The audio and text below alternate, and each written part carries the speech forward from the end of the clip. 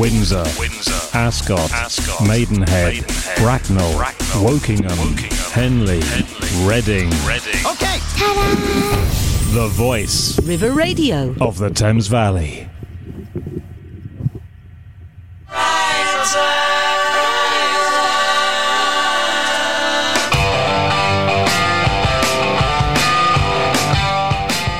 Good morning, it's Heather Adams and Julian Ashton. You're joining us for Turning Pages on River Radio.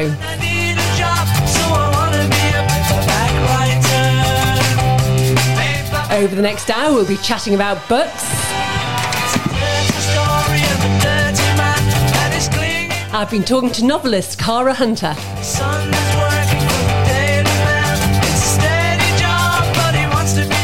And we'll be talking we'll be talking about walks from the comfort of our chairs. Paperback writer.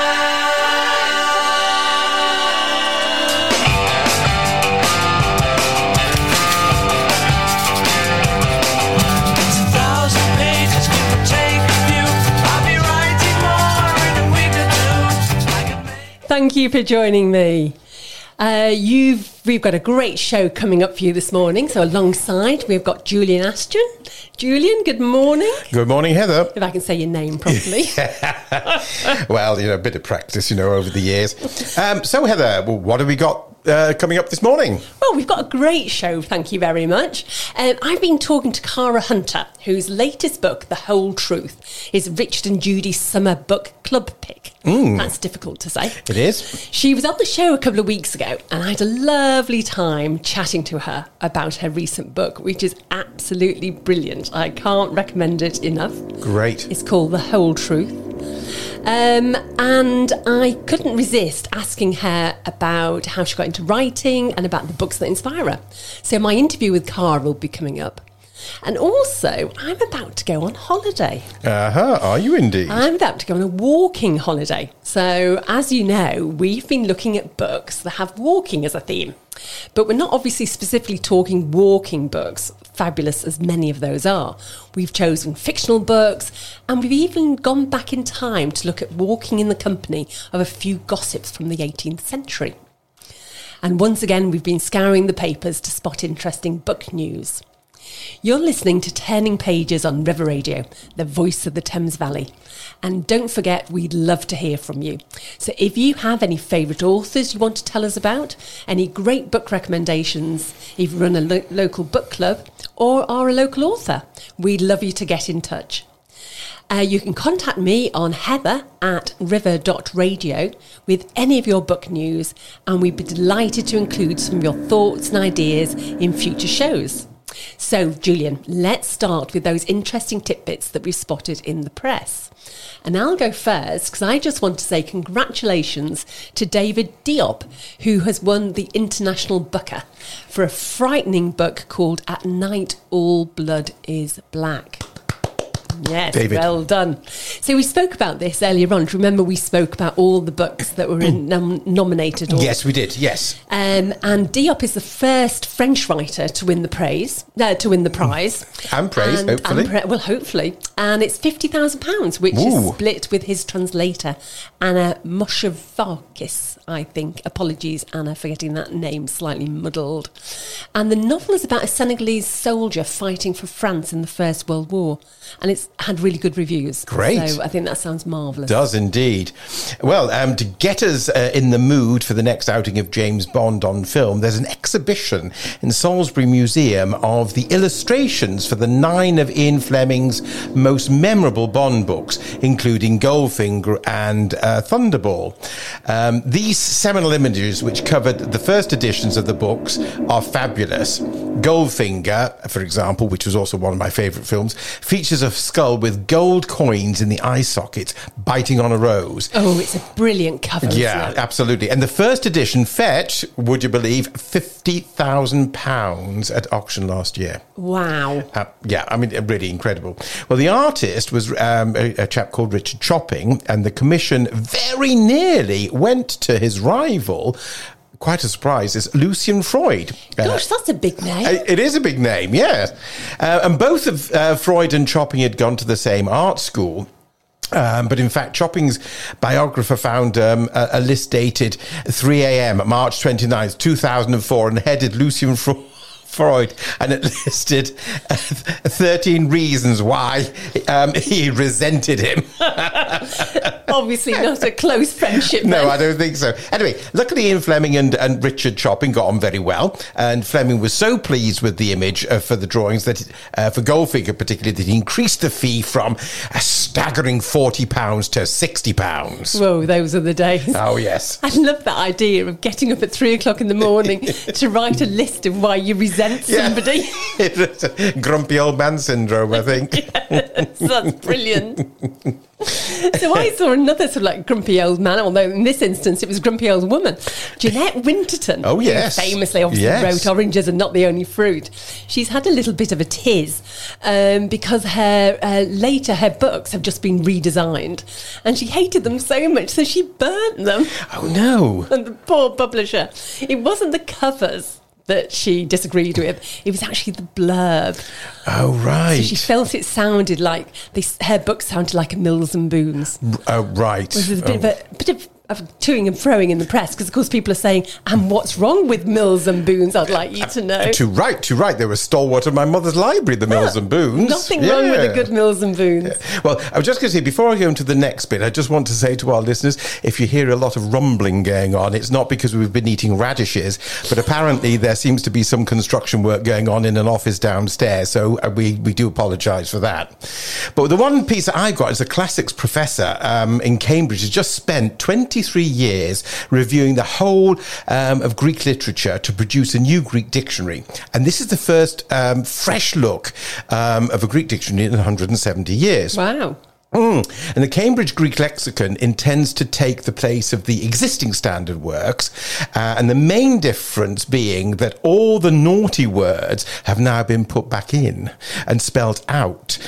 Previously, to spare the blushes of our Victorian forebears, the definitions of various rude words would only be translated into Latin, and vice versa. In the Latin dictionary, they do the same and translate it into Greek, leaving thousands of school children none the wiser about the fruity words in the dictionary. The Victorians were very delicate, weren't they? Were, yes, very delicate souls. I don't know if you've ever been to Reading Museum, but they have got the most amazing copy of the Bayeux Tapestry. Really? It's absolutely fantastic. Gosh. It goes right round this huge gallery. Can you imagine how big it is? And there's one particular man who's my favourite, little image. And in the original Bayeux Tapestry, obviously 11th century, he was nude. And when the Victorians did it, they put little underpants on him. Which I just think is marvellous. So do go along to the Reading Museum and see that. Spare the maidenly blushes. Absolutely. Right, and if you're listening to us live, today is the 16th of June, and this, of course, is Bloomsday in Dublin. Mm-hmm. So Bloomsday, for those of you who don't know, is a commemoration and celebration of the life of the Irish writer James Joyce, and it's observed annually in Dublin and also elsewhere where there's loads of sort of Irish people. And it's based on Joyce's most celebrated novel, Ulysses, which takes place all on the same day, the 16th of June, where you've got the protagonist, Leopold Bloom, and he has his first outing with his wife-to-be, Nora Barnacle. That's It's a great name, isn't it? Marvellous. But what happens on Bloomsday is you get dressed up in Edwardian clothes. There's a whole series of cultural activities. So you do a pub crawl, because it's Ireland. Yes, of course, yes. You do a pub crawl through the pubs mentioned in the book. Right, super. And every time you go, there's a reading. And it's absolutely marvellous. And the reason I know about it is that I was very lucky to be invited by the Irish ambassador in India to a dinner on the 16th of June. In Delhi? In Delhi. Oh, gosh. And we turned up and I just thought, it was a dinner, it was absolutely fine. And then all of a sudden, the ambassador came up to me and said, would you mind reading an excerpt from Ulysses over the dinner table? You had to read for your supper. It was a bit of a shock. Anyway, We digress. So this is River Radio and you're listening to Turning Pages with Heather and Julian. Thank you so much for listening. Coming up in the show, we'll be discussing those authors who write about walking and chatting with Ali Jinks from the Wallingford Bookshop about summer reading ideas. But let's first go to a conversation that I had with Cara Hunter. She's the Sunday Times bestselling novelist of detective fiction, whose plot lines cleverly twist and turn as you read them. The Whole Truth is out now, and we've previously spoken to her about this book, but I couldn't resist also talking to her about any tips she has on becoming an author and her favourite books and authors. So this is our conversation. When did you realise that you wanted to be a writer, and in fact you could make money out of being a writer? Well, that's the million-dollar question, literally, isn't it? Most people who write have a second job. Pretty much everyone I know who's a writer has a second job. So I think if you go into it thinking you're going to make a lot of money, then you're probably going to be pretty disappointed. But you should always go into it because you love it and because you have a burning need to do it. And then if there's any money in it, then great. And if there isn't, then you won't be disappointed. But for me, I suppose I realised I could have a go at it when I went freelance while I was still working full time.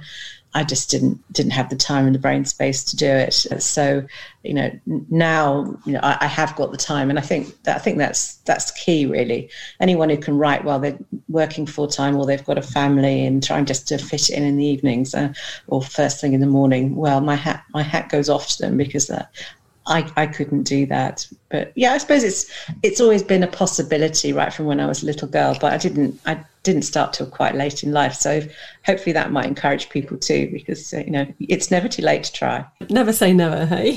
When you're looking at a book, do you spend lots of time sort of researching?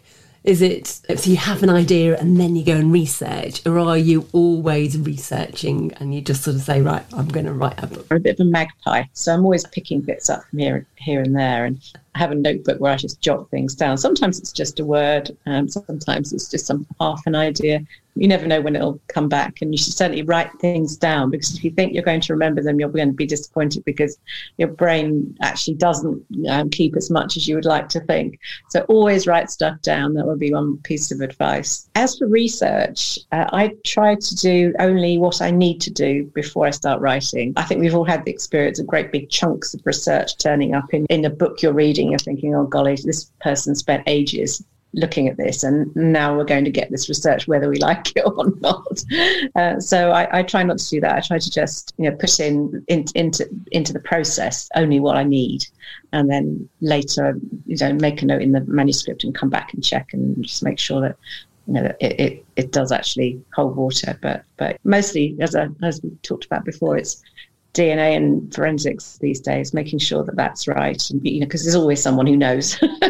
Someone who'll read it will know better than you. I must admit, I really appreciate you writing the story first and then adding the research when it's relevant, rather than doing it the other way around. Yeah, I think that's always the best way, because it's all about the story, isn't it? Absolutely. The story's got to drive the research, not the other way around. So if you were sort of looking back at your younger self, what piece of advice would you give yourself in terms of being a writer? Start earlier and be more confident.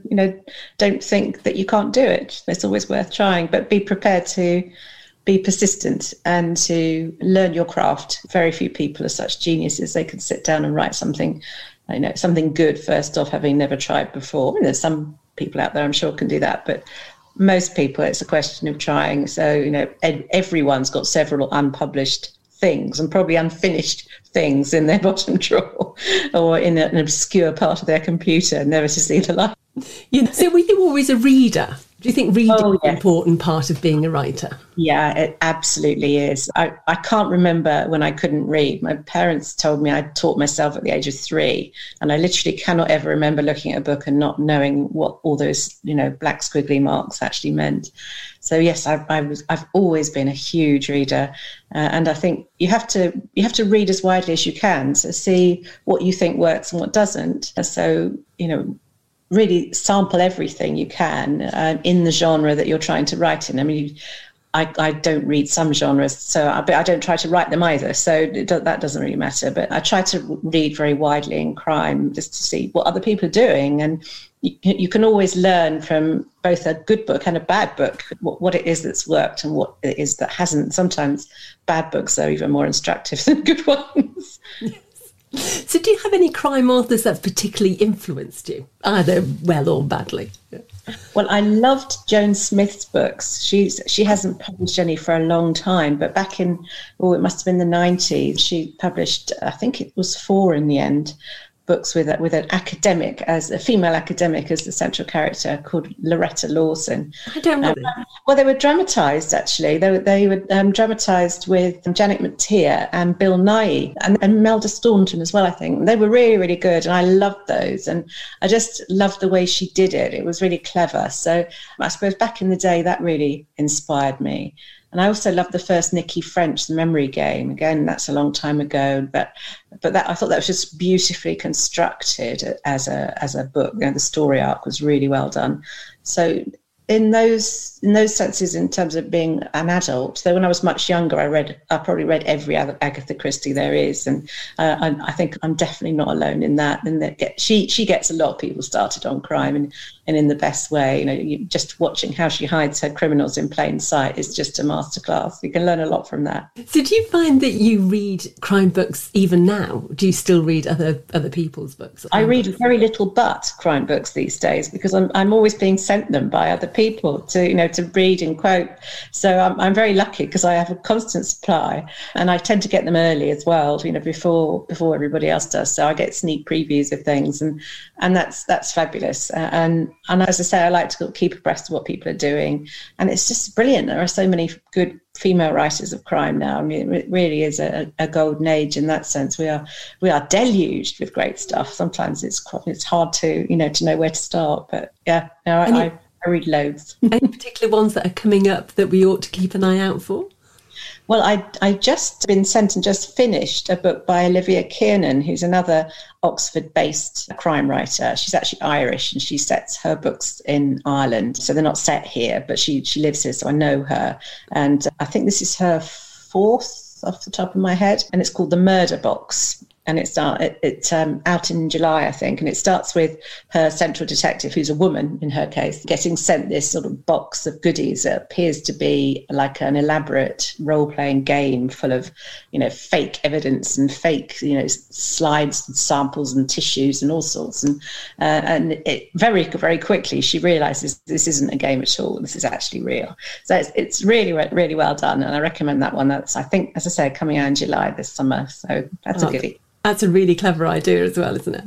One of the problems with publishing is there are so many books published, and it's so hard to find great books. So that's what this show is all about, is trying to say to people, there are really good books out there, just try them and enjoy. Yeah, exactly. There is so much, and it's really...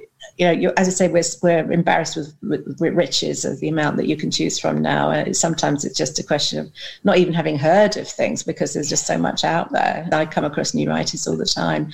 There's someone I only came across last year called Catherine Ryan Howard, and her book, The Nothing Man, was my favourite crime book of the year last year.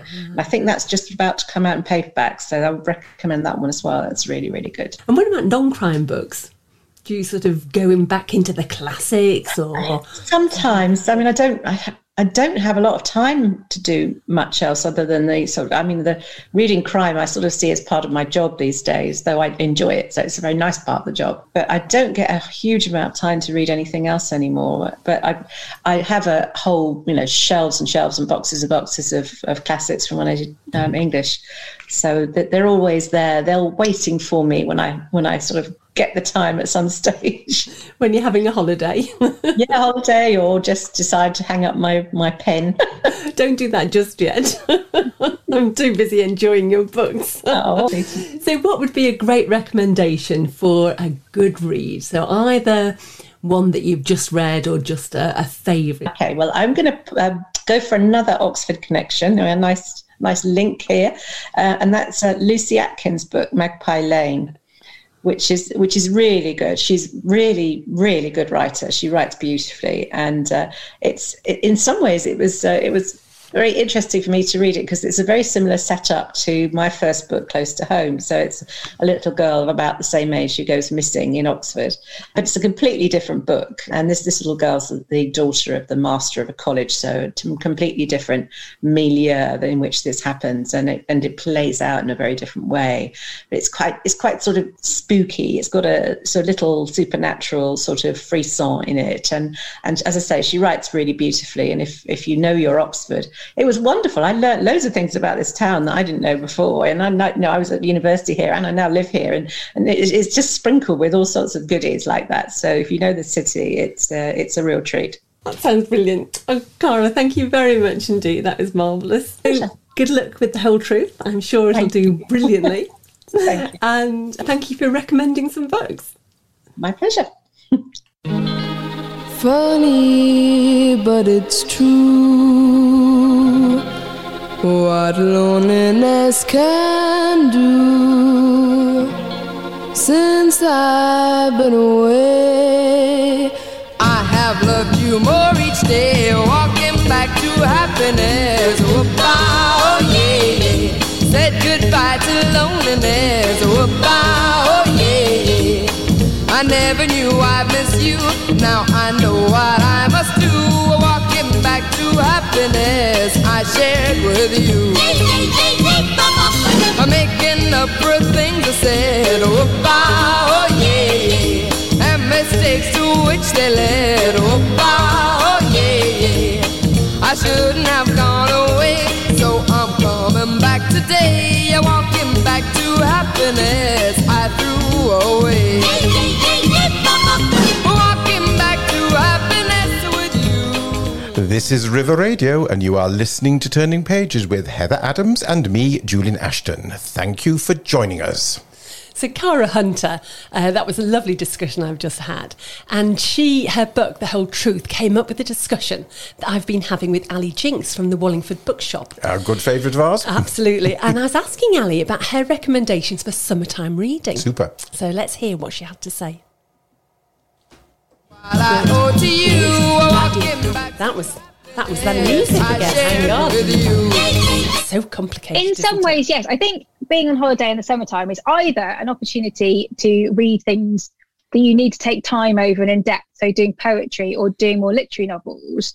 You know, some people really think, I've got time to really think about this and relax and enjoy it and think about it. So some people do more literary big novels and occasionally some poetry. Other people just want to relax. And, people either like a really lovely, sunny, happy story or crime. You can go on holiday and enjoy a really good. Yes. And the nice thing about a crime novel is it all wraps up at the end. It's kind of a complete thing. It's usually by the end everything is resolved, which is the comforting thing about crime novels. You're enjoying yourself, you're having a nice time on holiday. You can just relax and enjoy a really kind of pacey thriller. So it depends. It just depends on the person. I quite like a book that you can sort of be disturbed in and, sort of like put it down, go off, get a drink or whatever, and then come back to it and you're straight back in. Yes, it's probably plot-driven novels are really good for that. So you're engaged in it and you can pick it up and go, oh, right, I'm back in the story. And you've not got to try and remember who everyone is and what's going on. And so, yeah, I enjoy that as well. I love a good murder. I will say now, I really like a juicy murder. Okay. They're really fun. Psychopaths beware. Very well. That always makes me sound really worrying. But I'm like, no, I like them because they're really, if they're good crime novel or good thriller, they're really cleverly plotted. And it's really hard to do that. You can't meander. Everything has to mean something. You need to be able to read it back again and go, oh, that's where that happened. That's what happened. It's all there for you.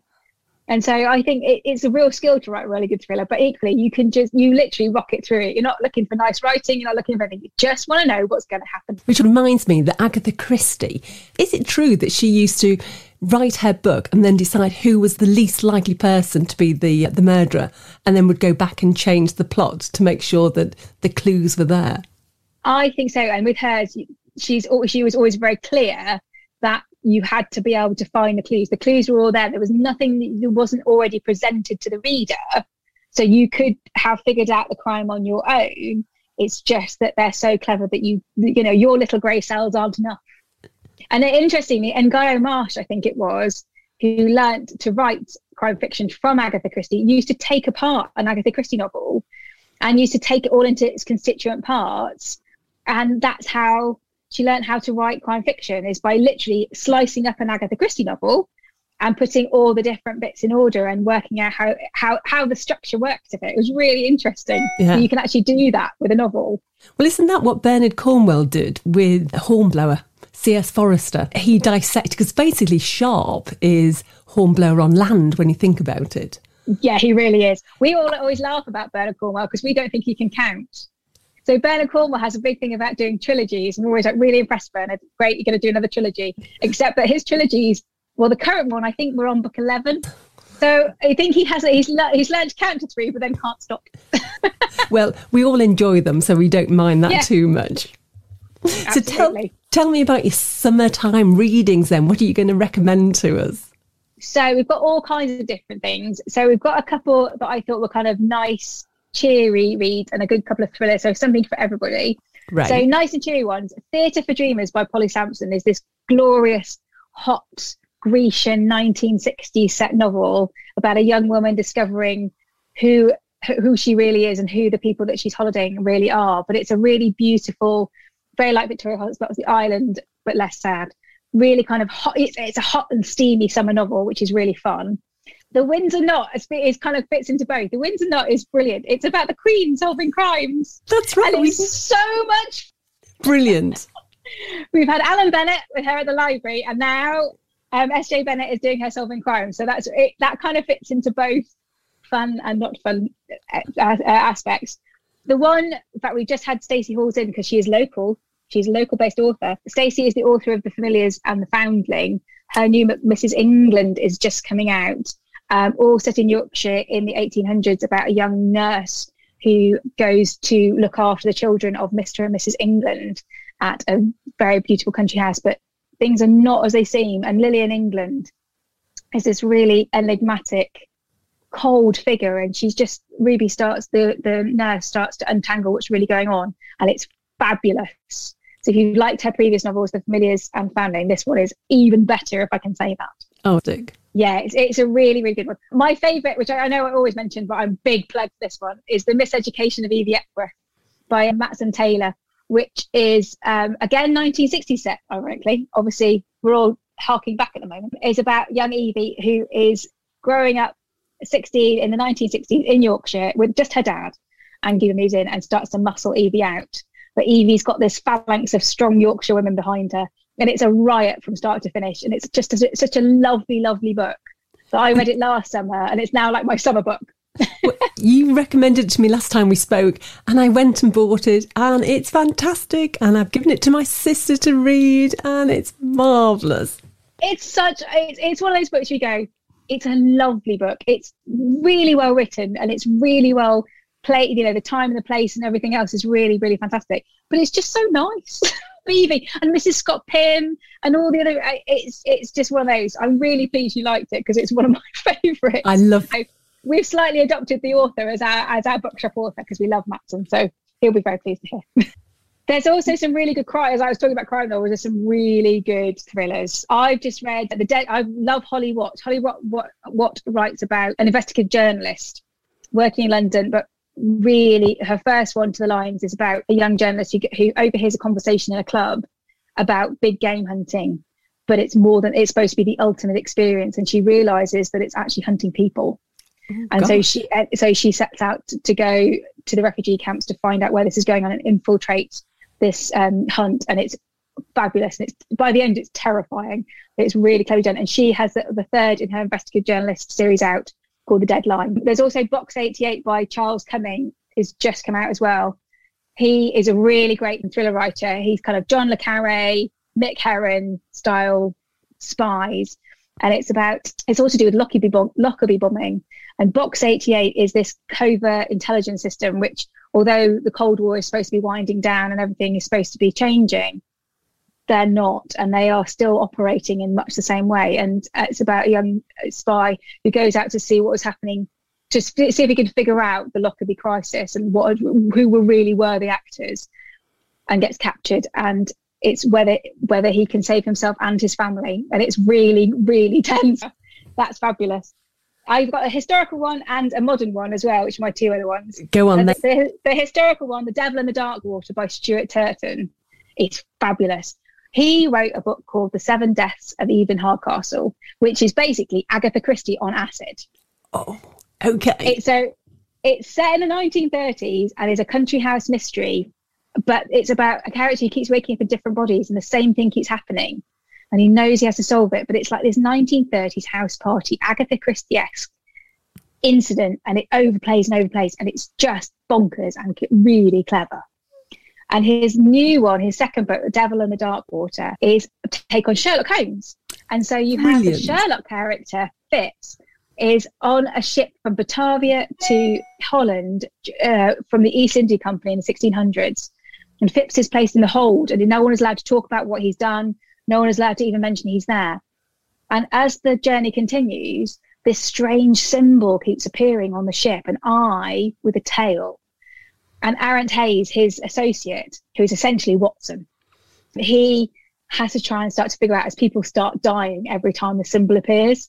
And it's really clever. It's like a locked ship. No one can get out. No one knows what's going on. And this symbol just keeps appearing and you know someone else is going to die. It's really cool.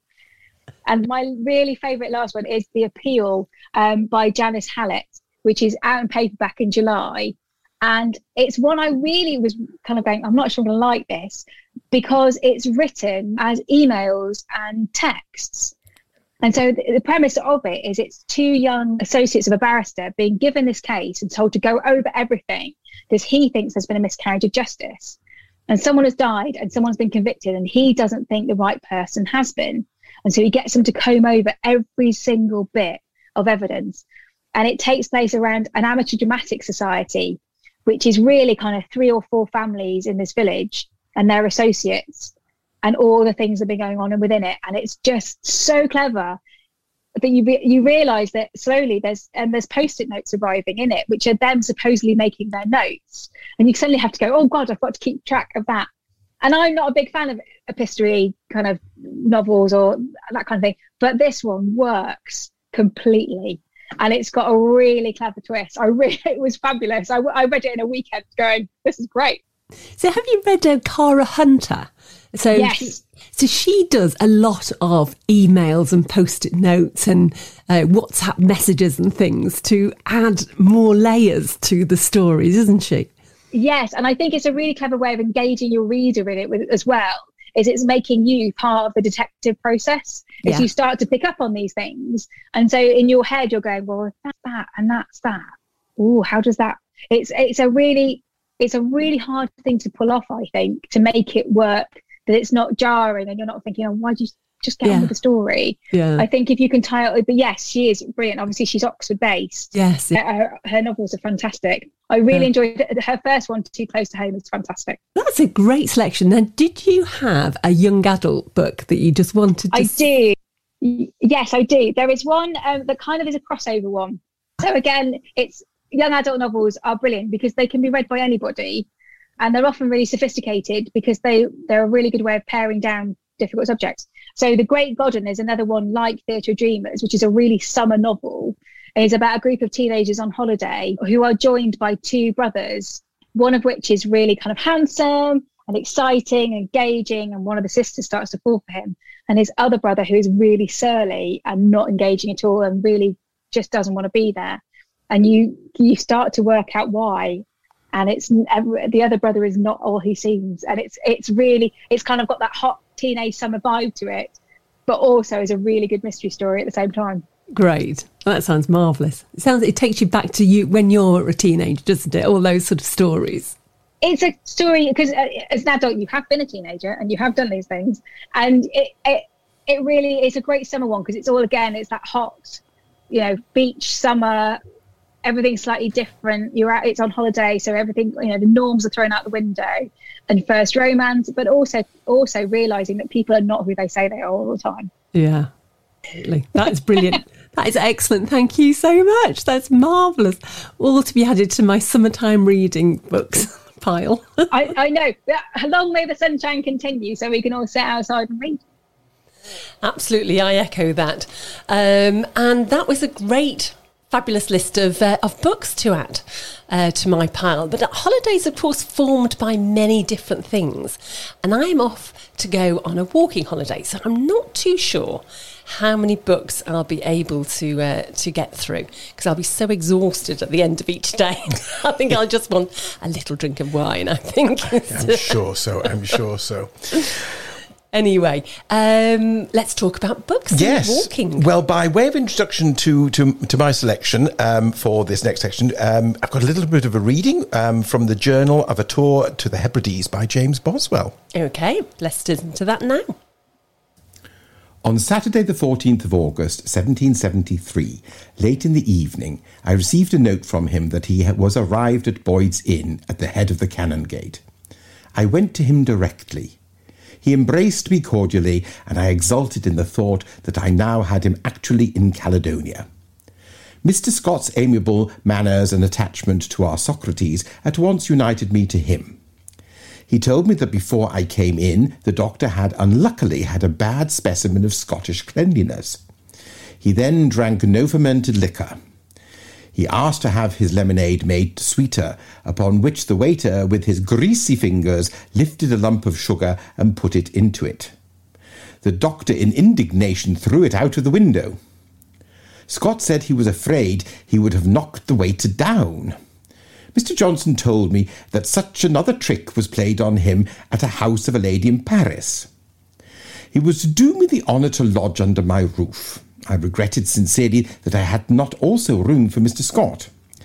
Mr. Johnson and I walked arm in arm up the High Street to my house in James's Court. It was a dusky night. I could not prevent him being assailed by the evening effluvia of Edinburgh. I heard a late baronet of some distinction in the political world at the beginning of the present reign observe that walking the streets of Edinburgh at night was pretty perilous and a good deal odoriferous. The peril is much abated by the care which the magistrates have taken to enforce the city laws against throwing foul water from the windows, but from the structure of the houses in the old town, which consist of many stories, in each of which a different family lives, and there being no covered sewers, the odour still continues. Well, that was an extract from Boswell's The Journal of a Tour to the Hebrides. And I just wanted to mention A Journey to the Western Islands of Scotland by Samuel Johnson, because in many ways, well, they are linked, because so we got two for the price of one. Because these two journals were a result of the tour that Johnson made with Boswell, after Boswell had enticed the good doctor up from London. Pardon me. The tour took place in 1773 and Johnson published his account in 1775. However, and I think this is interesting, it took Boswell a further 10 years to publish his account, which came out in 1785. The trip took the two gentlemen from Edinburgh, skirting the east and northeastern coast of Scotland, passing through St Andrews, Aberdeen and Inverness, whilst making their way through to the Highlands and the Western Isles. So that's quite a difficult journey in the 1770s. It was. It certainly was. I mean, it was, we think of it, well, maybe we'll jump on a plane, we'll go up and then we'll hire a car and then we'll take a ferry. But it wasn't. So Johnson will have had to have taken a coach up from London up to Edinburgh, and then, as we'll find out, how things were in Scotland was not as easy as you might think. Of course, because it's quite difficult to navigate because all the population is really down at the bottom. Absolutely, isn't it? It absolutely, yes.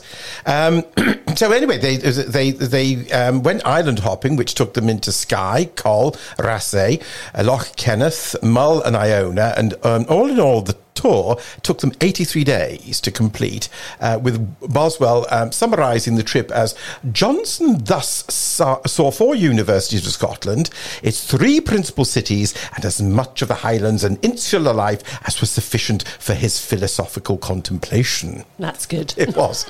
Now, even though the Act of Union had come into force in Scotland 66 years before Johnson and Boswell went touring, as you were referring to, the Highlands of Scotland were still quite wild and, yes, in parts, pretty lawless. Yes. There were marauding privateers and slave ships were working the coastal waters. Oh, I didn't know that. There were. 7 slavers were reported in 1774 alone. However, it must be remembered, the buying and selling of slaves was still legal until 1807, when it became illegal throughout the British Empire. So can I just ask, were the slave traders trying to get Scots, so trying to pick up Scots people?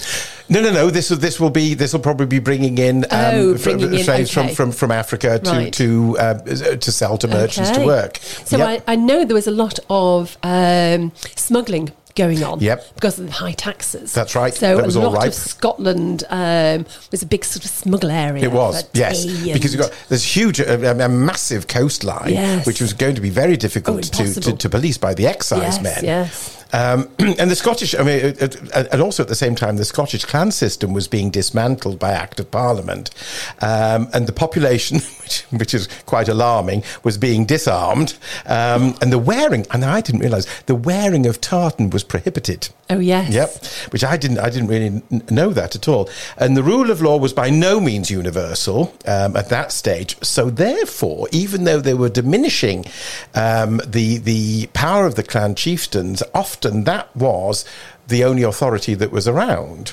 Yes, so the problem was they were supporting the Stuart king, the Jacobites. Yes. So therefore, it had to be dismantled once the Union became consolidated. Yes, absolutely, yeah. So the two boys made themselves as comfortable as they could on their trip by staying in overnight in the homes of the local gentry. Transport, now this is interesting, they used... So actually, I cheated a bit. I'm sure they did some walking, but mostly it was by carriage. Oh, this is a walking book. Yeah, well, they walked to the carriage and they walked to the horses, and they used horses as well. And then, of course, they had to take boats over to the islands. It's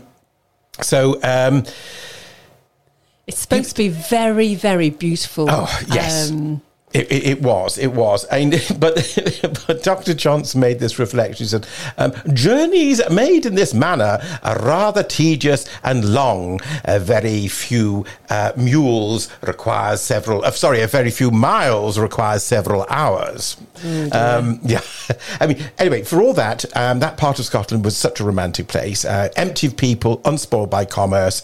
The roads and trappings of modern 18th century life, which Johnson knew of and enjoyed in his home city of London, were just not there. But that said, Scotland was changing fast, and Johnson actually was very worried at the outset of his trip that he might have been too late to see the beauty of Scotland before he got caught up in the modern times. Oh, that's interesting. Yeah, really interesting. But the thing that's, I think, really interesting, that even though these were published in the 1700s, both journals are still read today and enjoyed today, and they're worth the effort, not least for the descriptions of what they both saw, but also seeing the social, political and legal way of life in Scotland at the time. Brilliant. Because, of course, that's the Enlightenment, isn't it? It's a very exciting time. Yeah. And when you think about it, I mean, Edinburgh became the seat of medical knowledge. So there's some of the best universities. Teaching medicine. Insurance was being developed there. Banking even. And it was a great time. Yeah, very exciting. Or it was to become a great time. Okay, thank you for that. Pleasure. So I picked a very, very different book. And this is The Unlikely Pilgrimage of Harold Fry by Rachel Joyce. Mm-hmm. Now, Ali Jinks from the Wallingford Bookshop actually mentioned Rachel Joyce because she is a fabulous author. And this is a marvellous book. It was published back in 2013, so it's quite an old one. Oh, right, yes. But it really made an impression on me. And it tells the story of Harold Fry, as you can probably tell from the title. Mm-hmm. And he's just an ordinary man, and he's just retired, and he's living a gentle life, much to the annoyance of his wife, who's probably irritated with everything he does. But anyway, one day the post arrives, and Harold gets a letter from an old flame, Queenie Hennessy, who's in a hospice and is writing to say goodbye. Oh. So he sits down, he writes out a letter, and he goes out to post it to her. But when he gets to the first letterbox, he decides it was too close. So he walked to the second letterbox and then the third letterbox. And then after a while, he just decides that what he's really got to do is deliver the letter in person. Oh. So he starts this 600-mile pilgrimage up to a home in Berwick-upon-Tweed, nearly Scotland. Yes. And he's just in his yachting shoes and his light coat, and he's left his phone behind. And he just carries on walking, and he meets people, and they walk along the road, and he sees the changing weather, and it's just absolutely marvellous. Super. And I first came across Rachel Joyce when a friend recommended me to read her book called The Music Shop, which is an equally charming book. That's got nothing to do with walking at all. But it's really great because it recommends, it's about this music shop, and somebody can walk into the music shop and the owner can tell you what type of music they need for their soul. And it's just charming. It recommends lots of different albums. And in fact, I now Kind of Blue by Miles Davis is one of my favourite albums now because of that. I'm so easily swayed. Yes. Yes. Anyway, both books are populated by people you'd really like to get to know. Gentle, thoughtful and kind. And the books are full of understated power and charm. Oh. And Stop Press, I found out that a film is about to be made. So we don't have any dates for it. But Jim Broadbent has been announced to play Harold Fry. And you can just imagine that would just be perfect. It'll be excellent. It will be excellent. Yeah. Right. Well, now, having slightly cheated and given you a book that was nothing to do with, or two books with nothing to do with walking, these I can guarantee, Heather, are certainly to do with walking. And I've chosen the pictorial guide to the Lakeland Fells by Alfred Wainwright. Perfect choice. And they were published between 1955 and 1966, and which I'll explain a little bit later in my chat, is they are still available, published by Francis Lincoln. The choice of Wainwright and his fell walks must come as something of a surprise to you, Heather, as I'm sure you know, because I'm not a natural athlete, and because for me walking serves as a fundamental purpose, which is getting from one place to another for a specific reason, such as going to the post office. And the concept of walking for its own sake is as odd to me as anyone wanting to play golf. Well, I'd like to say that walking is a charm. You really need to do it. In fact, you can come walking with me tomorrow. We did some walking last year in the summer, which is good. But I think it's if you've got somebody with to walk with and you could talk. But as a solitary walker, I'm not very good at that. I'll just go to the post office and that's it. We'll come back to that when I'm talking about my book later on. Right. Go on, carry on. That said, slothful though I may be, I can appreciate the enthusiasm of others, and Alfred Wainwright's enthusiasm for walking the fells is to be applauded and shared. Now, Wainwright was born in Blackburn in 1907, and he excelled at school and managed to avoid employment in the local mills, and instead found a job for himself with an engineers department at Blackburn Borough Council. Due to his diligence and going to night school, he became an accountant and made something of himself. Now, his love affair of the Lake District and walking came about in 1930 at the age of 23, when he'd saved up enough money to take a week's walking holiday with a chum of his called Eric Beardsall. Now, interesting thing, Wainwright started the first page of the pictorial guide some 22 years after that holiday in 1952, and planned each walk meticulously and conceived 7 volumes at the outset, which he completed over the next 13 years at a rate of, can you believe this, a page a day. And that's what he did, rather a page a night. He sat down and wrote a page a night, and over 13 years he produced them. So the 7 books. So it's the Eastern Fells, the Far Eastern Fells, the Central Fells, Southern Fells, Northern Fells, Northwestern Fells, and the Western Fells. And did he do the diagrams himself? He did, and this is the wonderful thing. They're all the hand-drawn illustrations, which he did himself. Though, in fact, interestingly, he actually did take photographs and use that as his sort of aid memoir, but they are all of his illustrations, which are still available. Now, he originally planned the series really for his own interest rather than for publication, but that changed, and after initially being published by a local Kendal Westmoreland Gazette, the rights were then bought by Michael Joseph, a big publisher, in the 1990s. However, they languished for a number of years until the rights were then bought in 2003 by a Lakelander who I happen to know by the name of John Nichol, who was formerly MD MD of Yale University Press here in the UK, and he had inherited his wife's publishing company, Frances Lincoln, after her untimely death from pneumonia whilst they were holidaying at their summer home in the Lake District with her family. It really was awful. And she was such a lovely lady. I mean, in fact, a really lovely, fantastic publisher. I knew her because I represented Frances Lincoln in those early days. And she was also ahead of the game, so to speak, in the multicultural children's books, amongst other award-winning things. She was very good in gardening. But back to Wainwright. The collection, as I say, beautifully illustrated by him. And as I mentioned, he took photographs, which allowed him to do those. And Frances Lincoln has revised the pictorial guides. They were done in 2003 to 2009 to take into account of the changes in the conditions in the lakes. But the format and design's the same, along with the illustrations, which are all original, which are fantastic. Well, I think that's brilliant, because I've got to say that we have a whole set. Oh, you have? Good. When they were published by Michael Joseph. Yep. And I've got to say they're absolutely marvellous. Yeah, and they are. You can use them today, and you can take them round, and they're just pocket sized. They are, yeah. You can go walking with them, and they're charming. Yeah, and the Frances Lincoln, and they did the facsimile also, so they're exactly the same format. Yeah. So super, same colouring on the jackets as those from the 1950s. Brilliant. So I've got one, and it's called I Belong Here, A Journey Along the Backbone of Britain by Anita Sethi. Oh, yes. Now, this is a lady who started walking on her own, Julian. Oh. So it's perfectly possible to do it. And in fact, she learned lots from doing it, because it's just meditative, I think, walking on your own. Anyway, it started off in quite a nasty way, where she was racially abused on a train journey. Oh. And she sort of used walking to allow her to explore identity and place and belonging, because she's a Mancunian. Mm-hmm. You know, right. she was as much right as anybody else to be on the train. Mm-hmm. And she decided to walk the backbone of England, and in a way to turn ugliness and insult into adventure. Mm-hmm. And she's not an experienced walker, and she's not an experienced naturalist. Right. But because of that, it's more charming, because you feel as though you're walking with her, and you're learning things at the same time that she's learning them.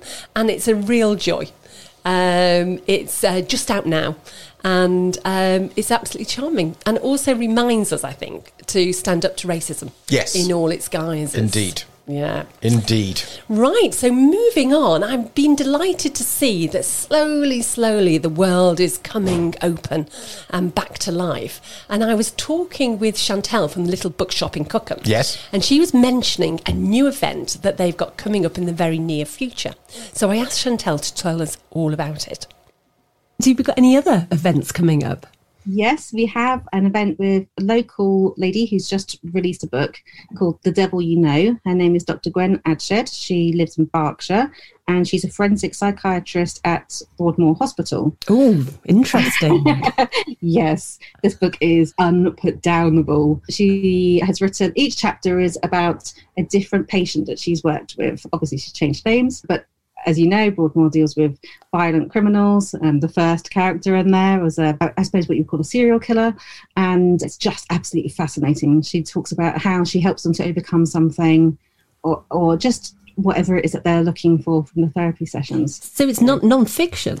It's non-fiction. It's non-fiction, yeah. So it's all true life, true crimes. Wow. But you won't have read about them on Google, so there's no point in trying to look them up. And interestingly, this event is going to be in conversation with the Queen of Crime herself, Val McDermid. She's yes, I know, very excited. She's a big fan of the book, and so she has agreed to come online as well. That would be marvellous. So again, look on the website for details. Yeah, so check the website, follow us on social media, and we'll be posting about it everywhere. I can't wait. I'm so excited.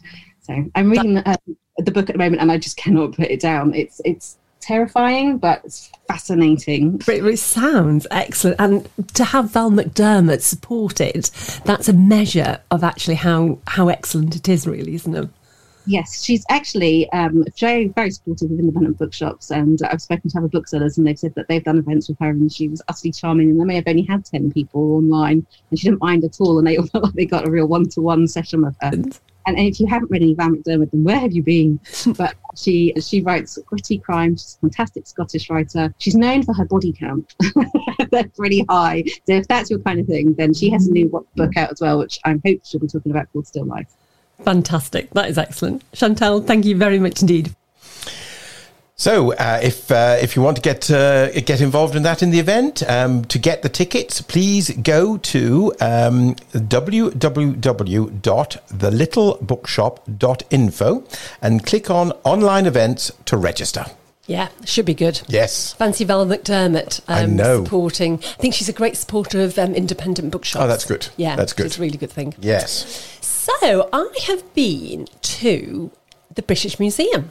Have you indeed? And I saw an amazing exhibition, which is all about Thomas à Becket.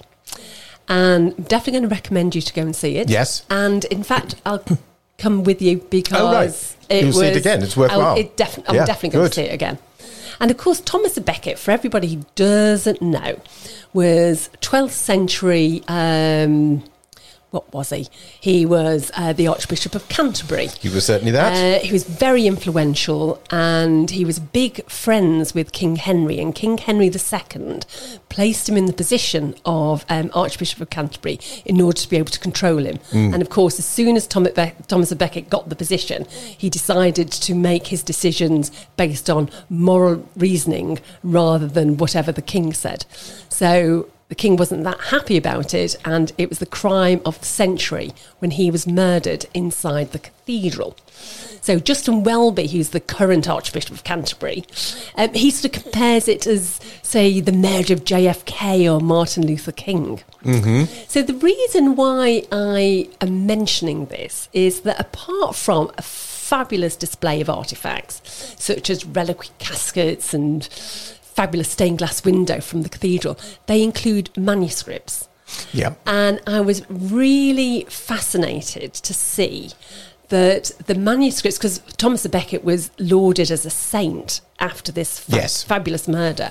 But when the Tudors came along, good old Henry VIII decided that he wasn't going to have any more of this sainthood and the Catholic Church. So what people had to do is they had to destroy everything to do with Thomas à Becket. Now, of course, if you've got a beautiful book, what do you do? Because these are fabulously expensive. Yes. Not very... there's not many of them. No, and all hand illustrated. All hand illustrated. And so it was absolutely amazing. So sometimes they'd cut ones out, cut pictures out, and other times they'd scored it with red lines or flashed it with paint. It was absolutely mesmerising to see the power of the word in books. Yes. And that just made me think about censorship in books. Yes, well, of course, it's rife. It's one of the things that dictatorial powers do. You know, for example, in Nazi Germany, with the burning of the books, Hitler thought this was a good way of trying to suppress books of authors that he disapproved of. But of course, it doesn't work. And as we know, the one thing that that you're going to do to really improve a book's sales or access is ban it, which is what Margaret Thatcher didn't realise when she banned Spycatcher. And of course, that was a fantastic, made it world's bestseller. If she kept her mouth shut, nobody would have bought it. It was a badly written book. It was a terrible book. Yes. Spycatcher was terrible, and it flew off the shelves. Yeah, absolutely.